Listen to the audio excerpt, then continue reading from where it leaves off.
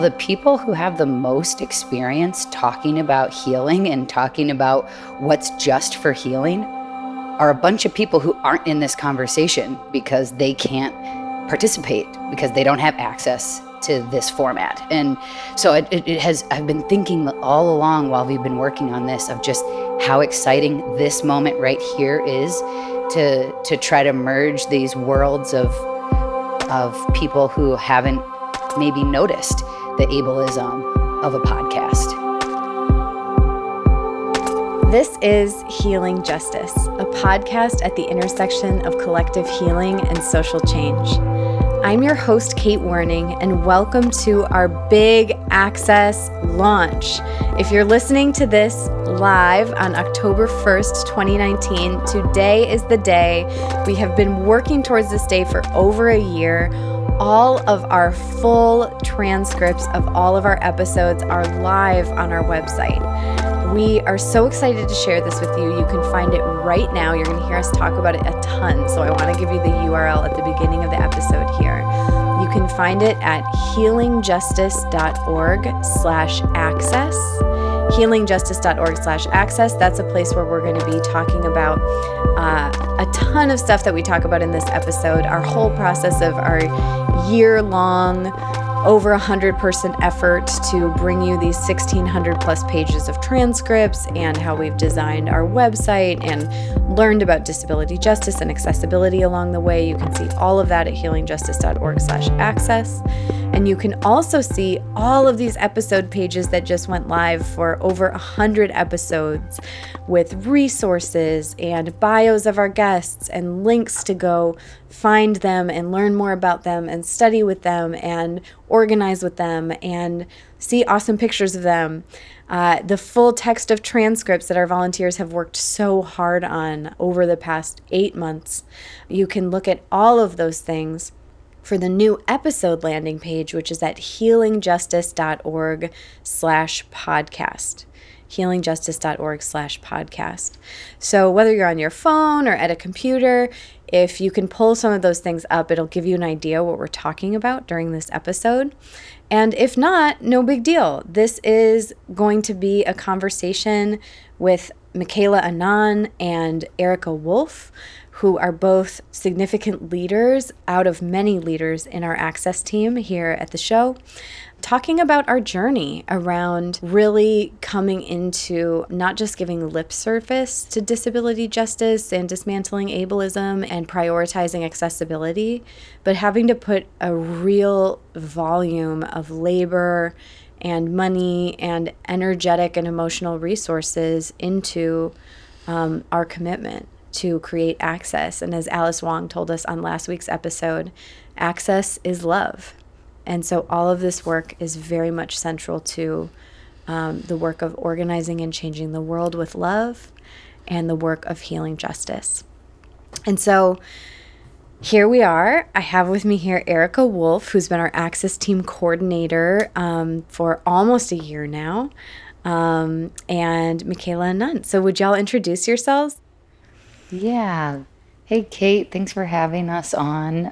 My name's Erica Wolf, and I use they and she pronouns, and I live in the Northwoods in Wisconsin, and I've sort of been a cheerleader for the podcast since before it started. I know Kate from Milwaukee, and I come to this project, I guess, in a pretty long journey of being a DIY anarchist, activist, become lobbyist. And, you know, I've worked in so many realms of nonprofit organizing and community organizing. And I was just really stoked to have some space to offer to support the podcast. And the need Kate talked to me about was to show up and help organize this team. And I'm super stoked to be here, and I'm really glad that this is the place I landed on this project. I never would have imagined that I was like, you know what I should do is organize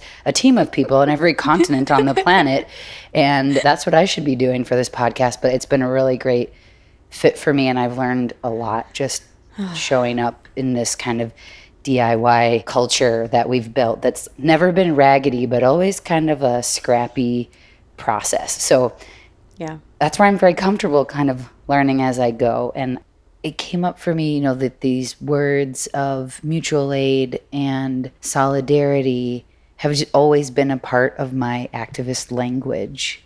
And in the beginning of my experience, that looked like being anti-capitalist, and that was inclusive, right? Because, fuck class. And it looked like being anti-war, and it looked like being anti a lot of things.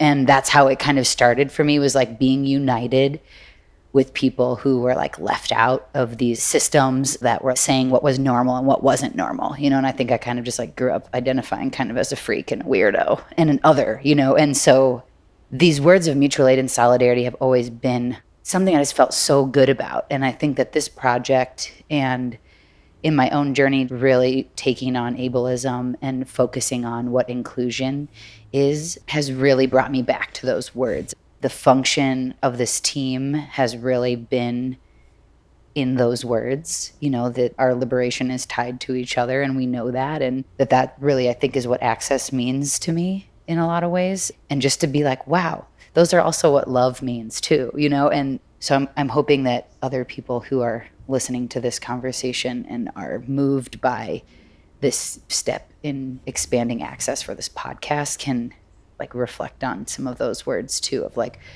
what access is love, like what does that really mean? And like when you say mutual aid and you say liberation and you say solidarity, like for who?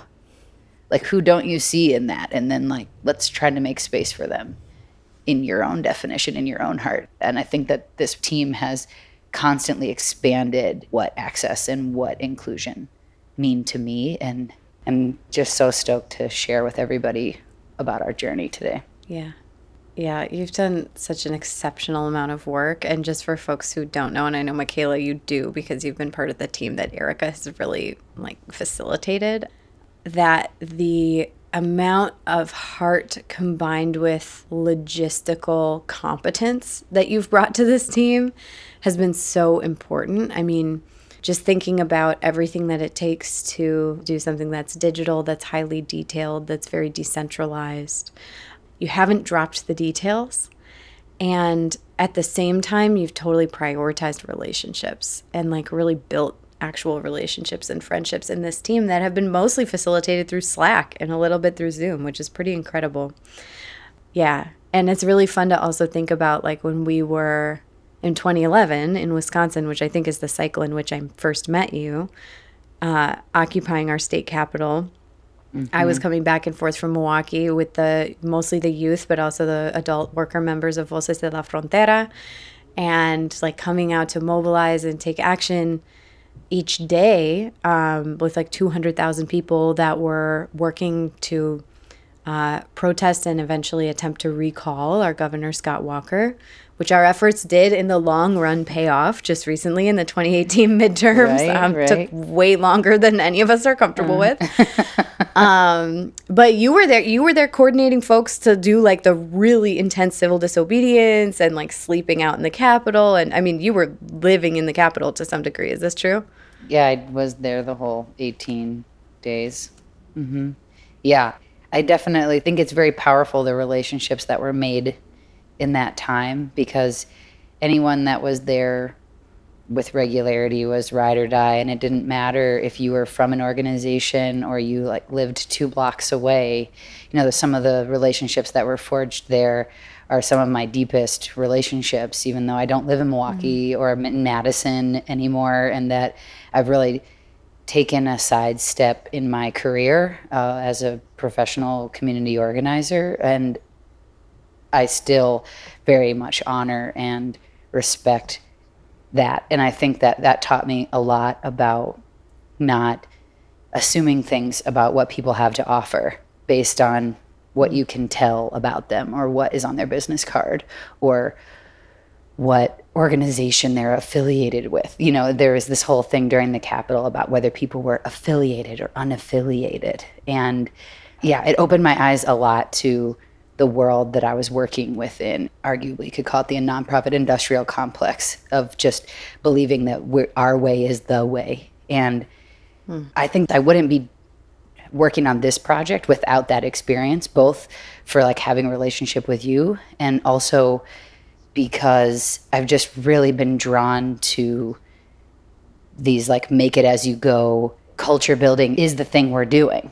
And that's what brought me to Healing Justice and to my own healing journey, and certainly brought me to this project. And thank you for noticing me in my detail-oriented but also big picture skill set, because it's not always valued. Sometimes it's hard to be the person who's like in both places at the same time. So thank you for seeing me in my work. And yeah, this has been a big project, just to wrap one's mind around how tiny the details are. If for people listening that haven't participated in making a transcript, it's extremely detail oriented, down to where's the comma and the period go and which thing is bolded. But also there's 107 things to track through multi-layer process of different people touching it and a constantly evolving like best practices, and then maintaining a community at the same time. So it's been a very massive undertaking that, became so large, which we did not anticipate. And I think we got a lot more than just the transcripts as a result. And I think that that's the real special thing, is the stuff that is unseen. So I'm very glad to be doing this interview, to be able to share with people a sort of behind the scenes view of what's gone into getting to this point.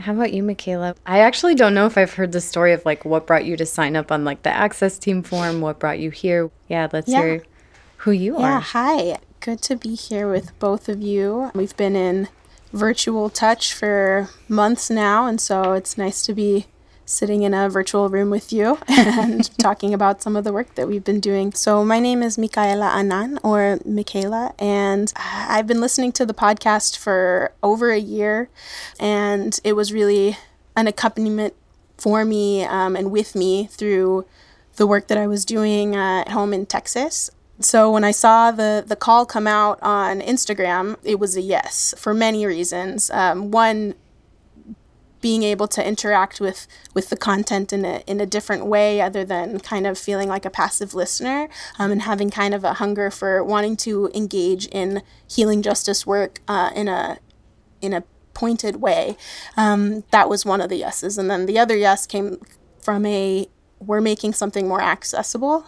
Absolutely. I want to be a part of that, and I want to be able to lend the time and privilege and access that I have to this resource to other people who might not have it otherwise. So I was really, really excited about that call. And I was excited to join the team and hear a little bit more about your journey, Erica, now, and also your journey together. And then to be a part of it this year through many steps and places in my own life, and how I've been able to stay connected to that through. So excited to be here and talk a little bit about that.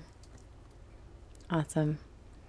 So I want to back up a little bit, and I guess before we dive into the actual Access Team work of the podcast and the things that we've tried and learned together that are really specific to what we were working on, to think a little bit about accessibility as a commitment.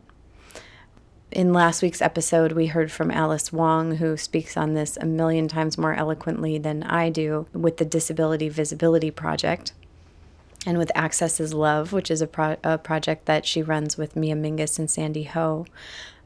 Really kind of entering into thinking about accessibility in a broader sense. Like, some of the things that really stand out to me are the first time I heard Leah Lakshmi talk about how there are no able-bodied people, there are just like temporarily abled people.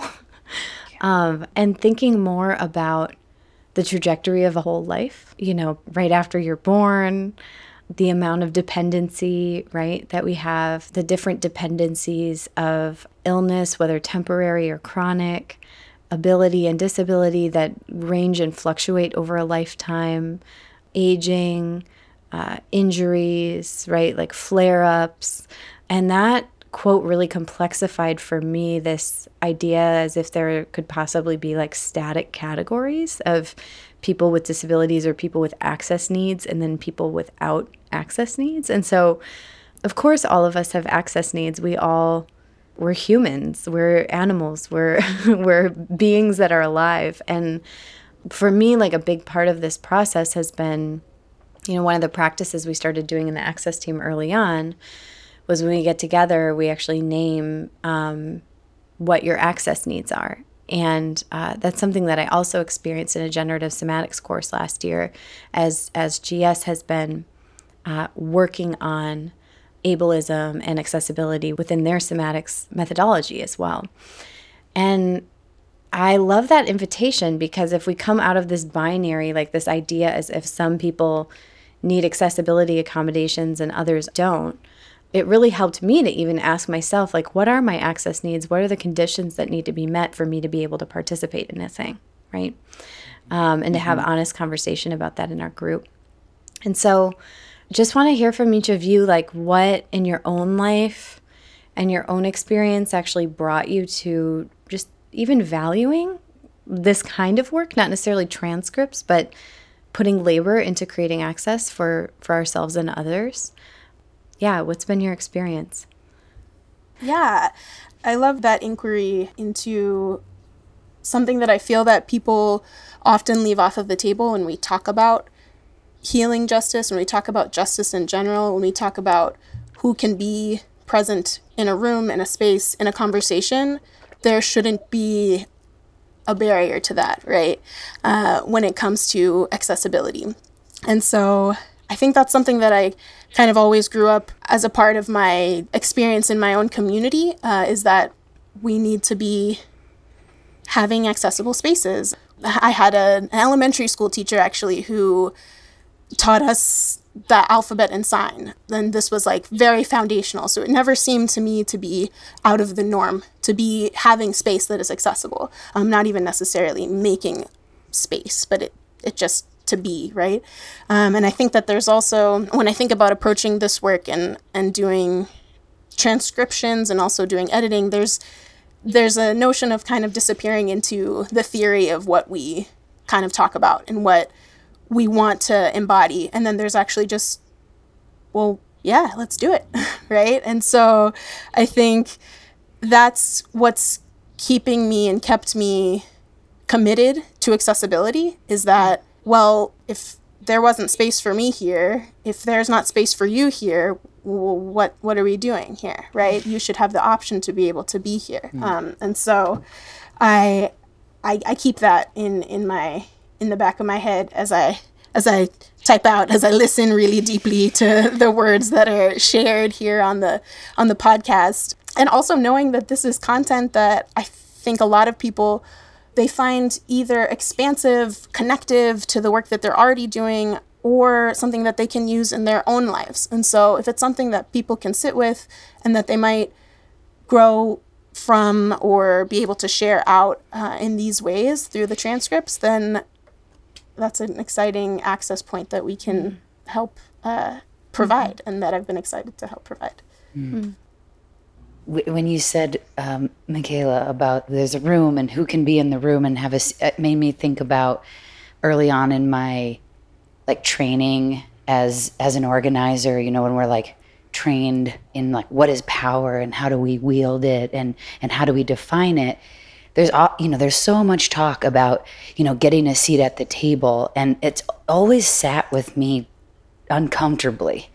And I've always wondered, why do I not like hearing this seat at the table thing? And I'm like, that's because there should be no table, and there should be no chairs, and there even really shouldn't be a room, because now we have walls, and there's some people who are in here and other people aren't. And it's just not ever been right to me. It's just, it's like you're saying, I think it's just in me, and that has always been me. I've always been wanting more people to be around, and always willing to stand up for the kid who was getting picked on at school. Hey, well, if you're going to call them a lesbian, then what's so wrong with that? Or if you're going to make fun of the kid who everybody makes fun of, why do you feel so good about yourself? And kind of try to reflect that back and say, what kind of power do you want? What kind of power do you think you have? Is this cool to make fun of the kid that everyone makes fun of? And And that's just always kind of been, I've had a fire for that. And I think it's driven me into my career as an organizer for sure. And another thing that you said, Michaela, that just thinking about access to this conversation about healing justice and just my initial conversations with Kate around this being the need that for the podcast, we really need to commit on bringing more people into this conversation.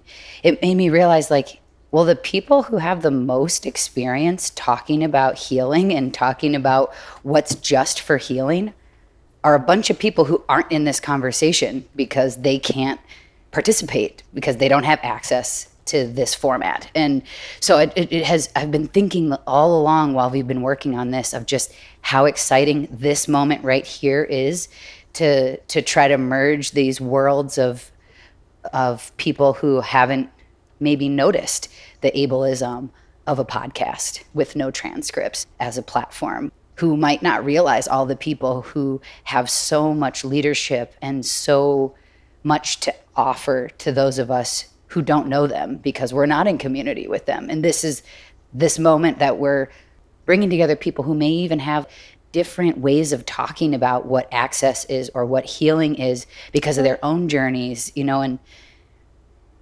I have my own journeys as an organizer of just being in the grind culture, which I know is something we has talked about a lot in this podcast, and that has really like broken me in my body and broken me in my mind over the, you know, since I was 14 years old, and I've been an activist, and that's 20 years ago. And I've gone through a lot physically where I haven't been able to participate because I'm like laid up in bed with a pinched nerve in my neck and, you know, getting sassy text messages from my boss about why I'm not at work, you know, or from my friends about why I haven't called them back. And so the more that I've been a part of this project, the more it's brought to light the experiences that I have, just like Leah was saying, you know, there aren't really able-bodied people. There's people who just don't know that they're disabled yet, you know, and like that totally affected me in that same kind of way, Kate, that it really like hit me hard, you know. And also there's an episode when you interviewed Dory Midnight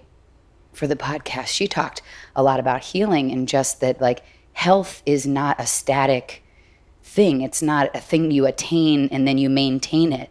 It's something that's constantly in flux. And this idea of perfection, of like perfect health or perfect body or perfect mind, even just in being well, that we are judging ourselves and are holding ourselves back from being whole by a definition that doesn't really suit us, that need not be defined as binary. So this podcast itself and just being engaged with it deeper has certainly brought forth for me a lot of my own experiences where I'm like, yeah, okay, that is an access. I do have like a kind of a long list of access needs actually. And depending on the project or like the thing I'm participating in, you know, it could be a longer or shorter list depending on what it demands of my body or of my mind or of my feelings or of my spirit. So there's been a lot of eye-opening thoughts, I guess, for my own self in just engaging with the over 100 people who've been a part of this team, have also come forward telling their own stories about how they've been changed or having an aha about their own ableism that they hadn't seen before. It's been really moving just to be present for a lot of that. And it's been cool to have a container that can hold people sharing that, feeling vulnerable enough to be like, hey, I'm learning something and I just want to tell everybody right now. And I know you'll understand because you're doing it too. And then like 50 emojis and like people commenting of like, yeah, totally. You're awesome. Thanks for sharing. So yeah, this has been such a rad project. And I think it's been cool to be a part of a space where people are committed to healing justice and are committed to disability justice, even if they didn't really know everything about what that meant. But they're like here to show up for that and to learn and to be in service of what other people are helping them understand about themselves and about other people that they've never even met before.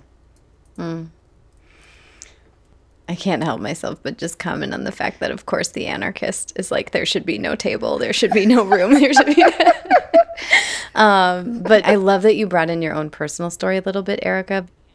Seeing you over the years have these super hardcore upfront roles, like leading the charge into the budget hearing and getting people arrested and sleeping on the floor of the state capitol for 18 days. And then also going through having to be further from that very in the front, clearly, like the stereotype of what an activist looks like, work through like various different kinds of life phases and responsibilities. And I think about you and I think about people like you who I know and love and see as so the embodiment of what being committed to movement looks like, and the ways in which when we don't have a full spectrum conversation about access and about the many, many ways that people contribute to social movements, there's this really ableist, like really harmful black and white either or way, like when your boss was texting you, like you're either here or you're not part of the movement.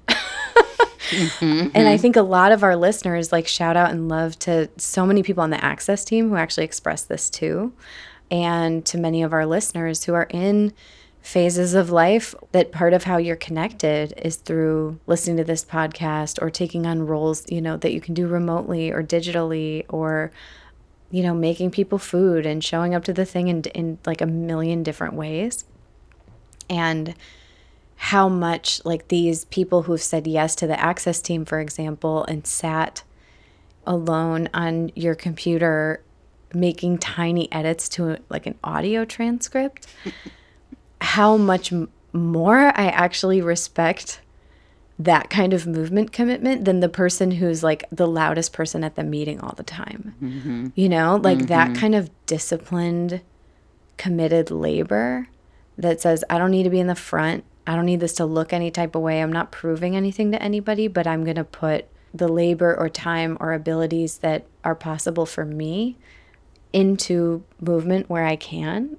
I think this crew of over 100 people that we've developed on Slack are like some really freaking legit organizers. So the theme of access is really important to us. I mean, in social justice space, I feel like the entire premise of justice is that all people get access to what they need. And that this project is also very much founded on the spirit of access. The reason why we are recording all of these conversations with these brilliant, beautiful people and sharing them in a public platform is foundationally about access. And the piece that we have been working on is expanding so that not just in podcast form, but in multiple other kinds of forms that are accessible for different people, like the written form of these transcripts, we can continue to spread access to this kind of work no matter where you live, no matter your economic situation. This is all free, right? And to uplift and actually document for some of these amazing teachers the work that they're doing, because oftentimes the folks teaching these practices or sharing lessons on the show haven't had a chance or haven't had the support to actually document their own work or create tools that they can share with the people that they work with. So this project was really founded first on the concept of creating access to these conversations. I just want to name, as we go deeper into what has been this kind of transcript and access team process here at the podcast, sort of where we started and how we got here and why we're here now, which is almost 2 years later after the podcast started, which is really an enormous gap between our value of creating access and being committed to aspiring to disability justice and where we are now, where we're just releasing transcripts 2 years later. And I want to speak to this part because it's really my responsibility to take in terms of having started this project. And the reasons why we haven't had transcripts till now are reasons that I need to take ownership of, and also reasons that are totally classic reasons why there's not more accessibility created in the world. And the first one is not knowing. Like when we started this podcast, it was powered by Googling how to podcast, like not being part of this industry, not knowing the craft, not being good or experienced at any of this. And so at the beginning, just actually not knowing that having transcripts was a thing. And so ignorance is like the first reason why we didn't have this here since the beginning. And then the second was capacity. So time, skilled labor, people who knew how to do it, money to compensate that time is a huge one. Not having any aspect of this project funded or knowing how to do any of it and just sort of like cruising on whoever showed up and said, I can do this part. That's how movement work starts. That's how good work starts, is like people love a thing and have an idea and start trying it. But because we didn't have capacity, once it became obvious, like, oh, this is something we should do, there was still a big lag between that moment and getting here.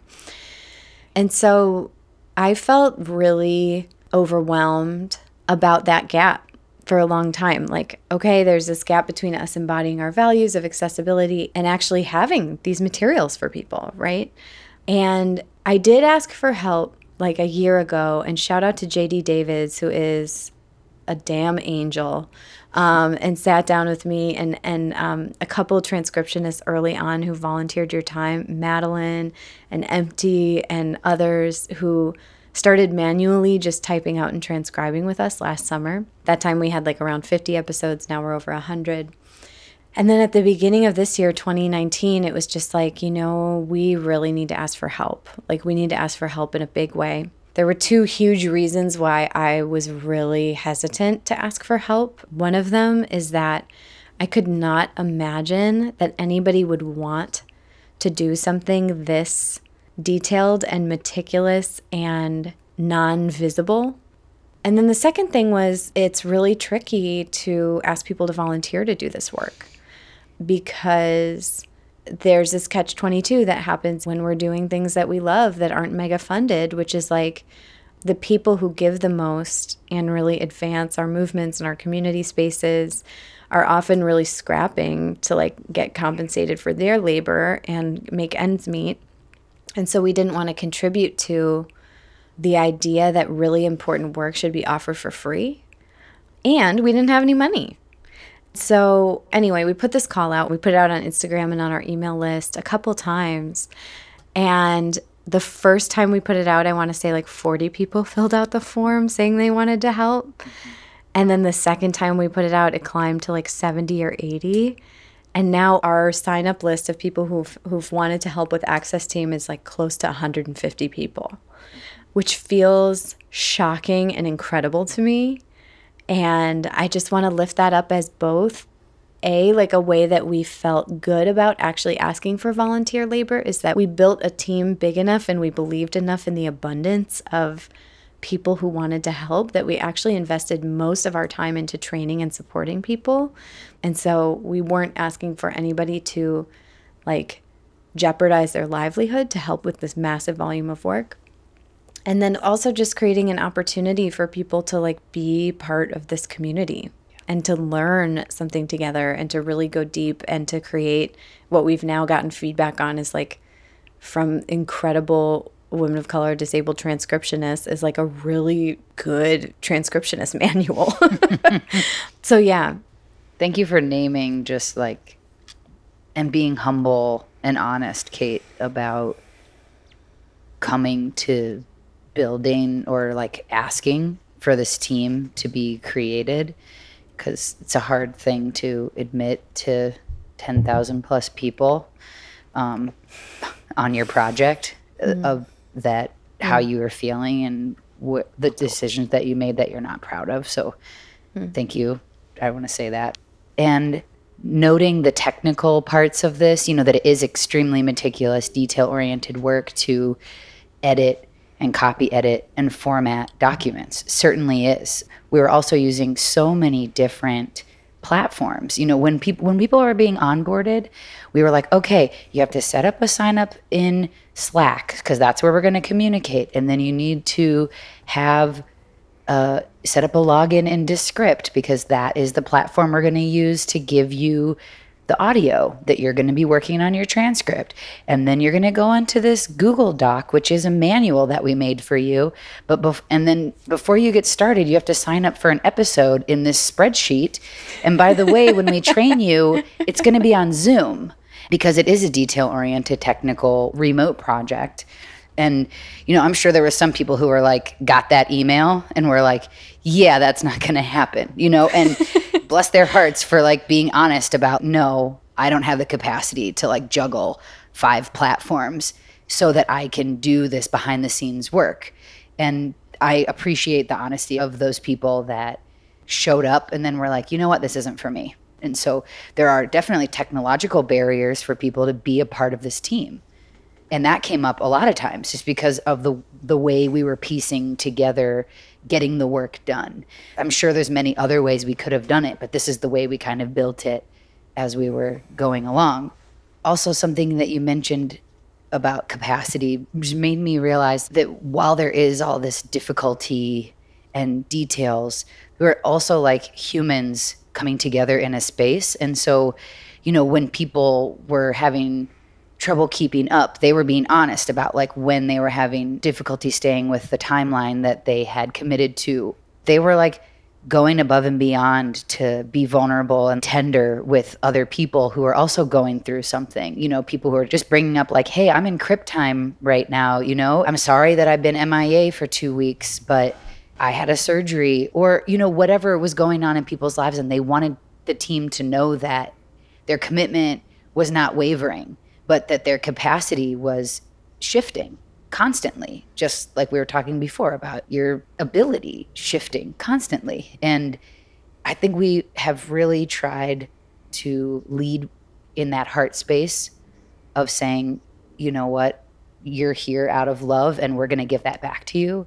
And if you need to step back, thanks for telling us. And someone will fill the gap for sure, because we all want to see this project through. So many people picked up transcripts that were started by a different person for those kinds of reasons. And so each one is a collaboration of at least 3 people. I want to lead in telling the story of what we've done, that it's really about the culture of committing to seeing it through, and that no one was like complaining. So really it's been love and respect for the person who's going to be relying on the transcript, and love and respect for the speakers and for their voice and for their identity to show through. So we want it to be as invisible as possible. Hopefully it is effortless to access and understand. Totally, Erica. Yes. The time that you're mentioning, like being able to go slowly if one needed to, but also recognizing that this backlog was something that people need access to. So I think that was really key in keeping in mind what our capacity is individually, and then also what we share out to each other, with each other, even those simple affirmations on Slack. I really like to be able to communicate with people via that platform, and even having met somebody in person now who is on the editing team. So that's been wonderful. Yeah. I also got to have one meetup, Michaela, with someone from Access Team that I wouldn't have met otherwise. Shout out to Simone. And Simone and several other people who joined the team are like students or past students, right, who have done some kind of transcribing like for like their thesis or something like that. And talk about a demographic with like really dope specific skills that are often feeling really disconnected from movement, like when they're in academic space. And so when I met with Simone, I was like, okay, like you've actually transcribed for like officially, like is what we're doing, are we doing it? Like, are we doing the thing? And Simone was like, actually, the practices of this team are way more detailed and way more social justice oriented than anything I learned in school.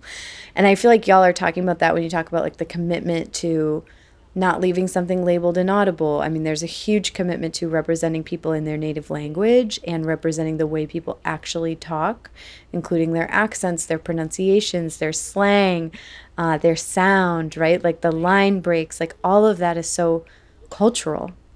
And I think it was you, Michaela, with the Chinese introduction from Marsha. Yeah.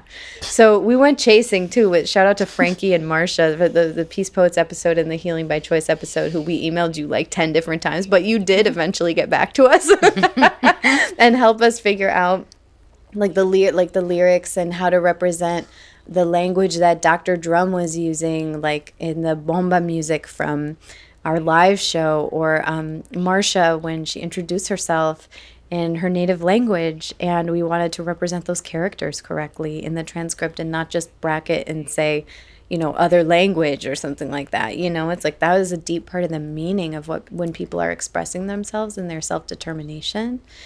And we also got to have a lot of conversation about spellings and capitalizations and things that relate to racial identity and gender identity. And we used a bunch of resources for that. One of my favorites is the Radical Copy Editor, the resources that Alex Capitan puts together, especially around gender and writing. So you also put the ask out to the team as a whole to share some thoughts with us that we could amplify like their experience on this podcast, right? What do we hear from the team? Yeah, totally. Erica, you said a lot of it in the struggles that people were going through, like the kinks that we're having to work out through the technology, etc. I think that was in terms of getting it actually done and finding the time and space to do that. That was what people were having to wrestle with. And then something that I learned is the care that is needed to really deeply listen to people. You don't really, I think in conversation with people, you notice the cadence and nuance of what they're saying, but when you want to capture it in word form and know that it's going to be on the website, know that it's going to be here as a resource for folks, really wanting to be deliberate about that. And so that has definitely been honing those skills for me, and that attuning that you mentioned, Kate, is spot on, definitely. I know that we are super excited to hear back from folks, so that resource and that tool that people can give feedback to, we would love to hear, to make sure that we're doing it. And I love when folks who are completing their first transcripts and they say, I'm really excited to hear the feedback and to see how I can shift. And being in conversation with a couple of transcribers who I've asked, like, is there a reason that you did it in this particular way? Awesome. Okay. Just want to make sure that I'm being true to that and also being true to our style guides and to what's going to be the most legible for folks. So yeah, I think that's a little bit of it. Erica, if you want to jump in and then. Yeah.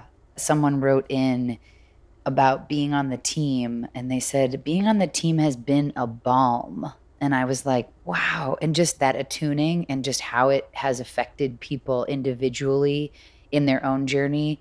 It's knowing that you're not going through this alone is something people shared a lot about being on the team, and that they really appreciated the togetherness of it. And that when someone was like having their like aha moment of a way that they integrated their learnings and training about disability justice from being on this team into something that they're doing in their home community or in their family, that they were like so stoked to share that with the team and for people to be with them and excited for them and for it to be a learning process. And, the blend of people of all walks of life, that there are people who were forthright about being disabled on this team. And there are people in like every time zone with every imaginable lifestyle and gender identity and life experience, just not doing this as a feather in their cap. And I like want to lift that up about what you were saying, Michaela, is that we weren't doing this to do this, to be like, look what we did. And that no one really had that attitude of like being corrected, that people really were open and they really want feedback. And I think that's one of the things we're the most excited about releasing this catalog into the wild, is not just to be like, yay, we did it, but to be like, I wonder if we did a good job. Like, I wonder how many people are going to get this and now they're going to be here. And did we do a good job? And like, can we do better? And like, do we need to go back and rewrite the whole manual and maybe like edit all of these transcripts again? And I don't know if it'll be the same humans that will be down to do that, but certainly our team as a whole is open to maybe there's a lot more that we hadn't thought of, and how excited we are to bring them into this space. So it's been really beautiful just to think about our access team growing.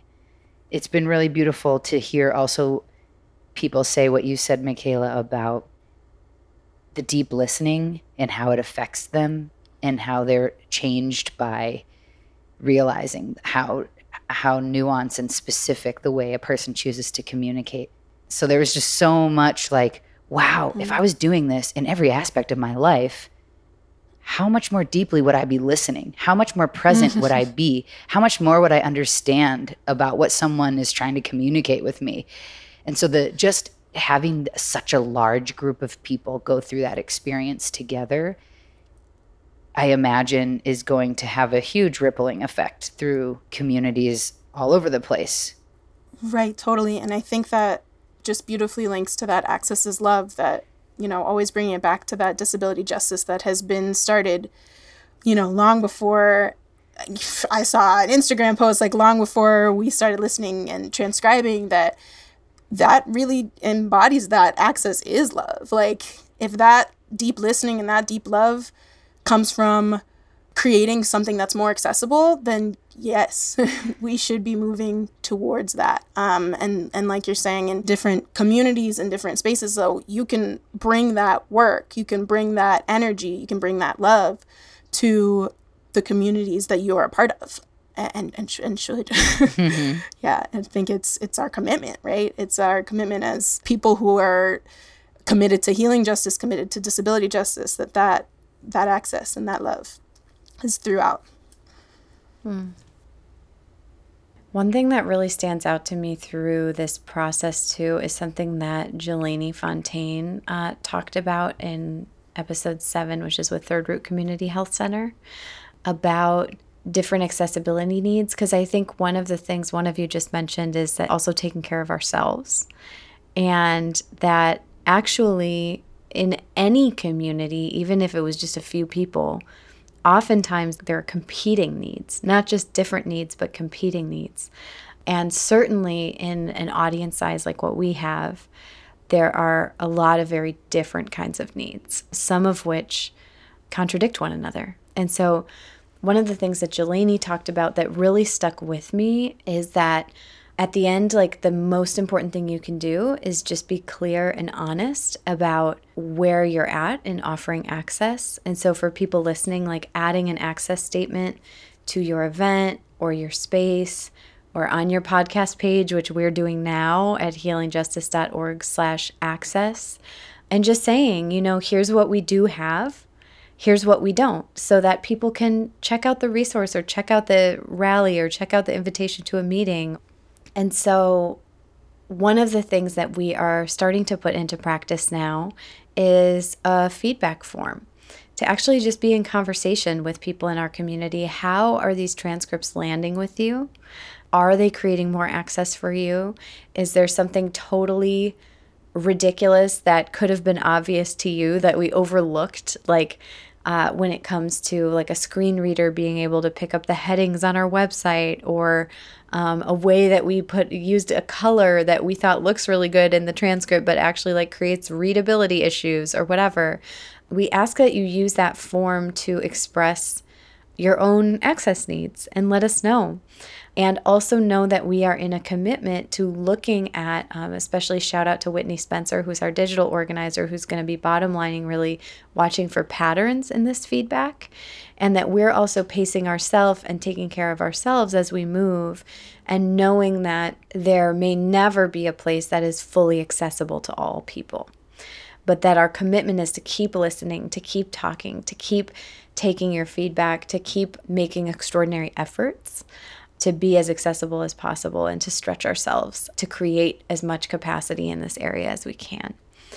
And we feel also really excited for just the many ways these transcripts will be used. If you learned something from this episode or from looking at our manual or our kind of open source materials on our website, you can also drop us a love note in that access box.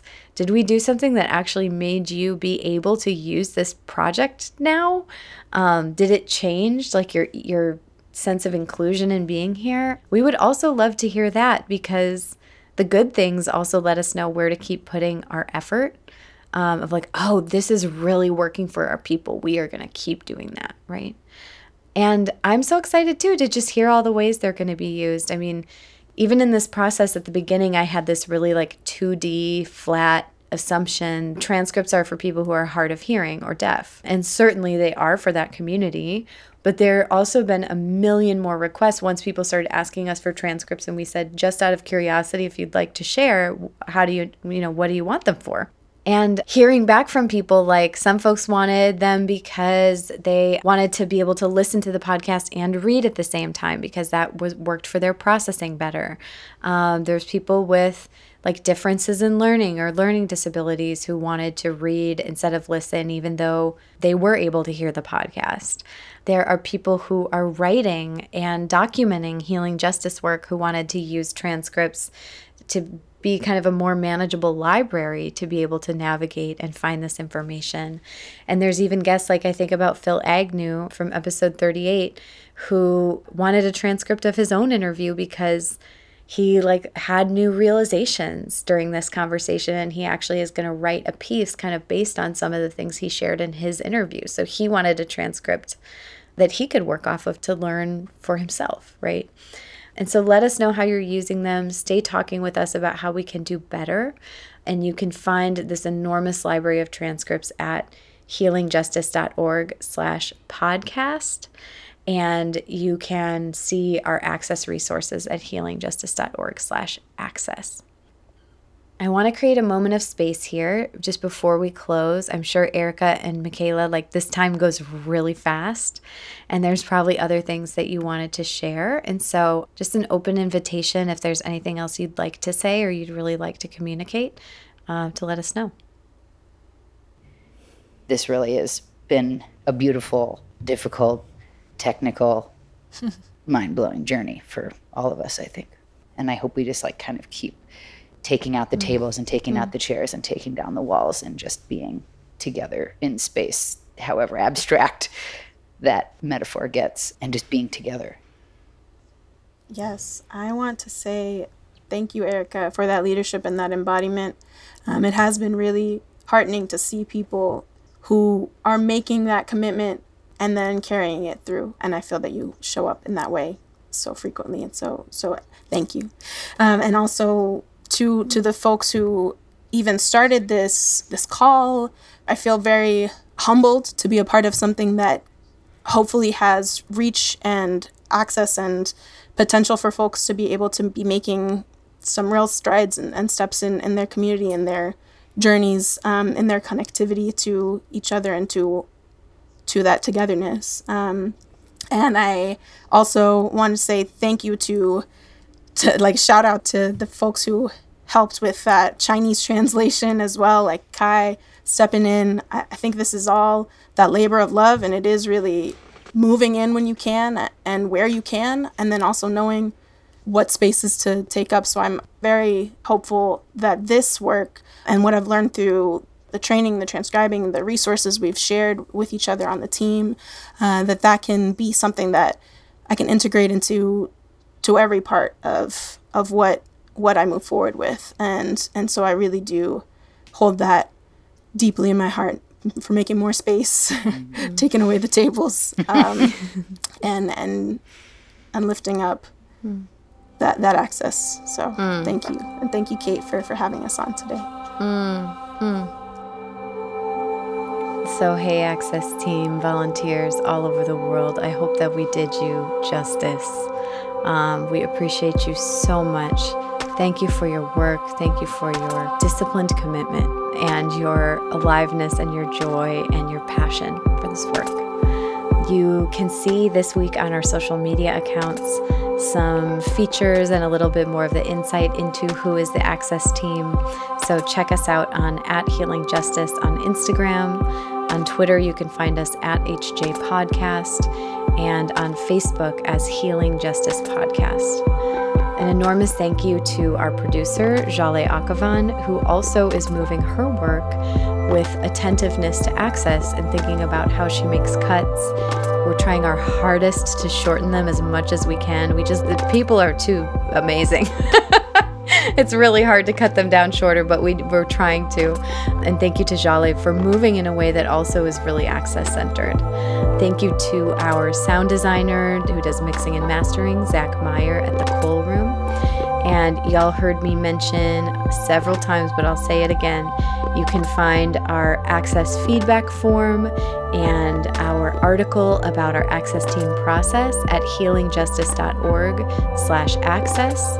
And you can see all of the transcripts and new episode pages for all of your favorite episodes that have been here on the podcast. They are all up and ready to go at healingjustice.org/podcast. Big ups to Park Ballantine, who actually created originally all 100 plus of those new pages on our website, and Whitney Spencer, who is maintaining them, and to Shelby and so many others in the Access team, including Doris at Melanin Collective and other volunteers who've written into the podcast, who've helped us understand what it even takes to make a website more accessible, that down to the coding and the layout and the colors and everything we're doing there. We know we have a long way to go, but we're learning so much. So one of the things we're doing as an Access team is we're actually going on a break for a couple months and hiring Cheryl Green, who is an incredible transcriptionist, who shout out to Alice Wong at Disability Visibility for introducing us to Cheryl. Cheryl is going to be taking on transcripts for a few months here as we get into the rhythm of releasing transcripts on the same day that the episode comes out, which requires a really fast turnaround. And the process that we had built as a volunteer team really doesn't allow for an immediate turnaround. And so what we're going to do is we're going to actually hire Cheryl and pay someone to do transcripts for a little while. Give our team a break so that we can reflect and integrate lessons and decide what we want our next rhythm to be together. And so if you have been moved by this conversation and want to support this work, you can do that by donating to help us pay the cost to pay Cheryl for her important and critical labor. You can give at healingjustice.org/donate. There are different ways to give there. And one of the best, kind of most mutual ways you can give is by donating at becoming one of our members on Patreon, becoming a sustainer. And you'll get access to different membership benefits like our book club or a practitioner circle that we host intermittently to reflect on how we're using these practices out in the world. And your financial support helps us do things like fund the transcription software we used for the volunteer team and pay people like Cheryl to tap in when we need to have a break to integrate. So please help us raise the funds that will be required in order to keep these transcripts coming on a timely and weekly basis. Yeah, y'all, I know that you know that we've been talking about changing our name for a long time. This podcast is changing its name soon, so even if you're listening to this after we have a new name, we're going to make sure all the links we've been talking about redirect, and they're still the right links for you to find what you need. So really excited to share that with you soon. So humbled to work alongside badasses like Erica and Michaela, and looking forward to wrapping up season 2 with you on next week's episode. Sending you love and sending Access as love. Bye, y'all.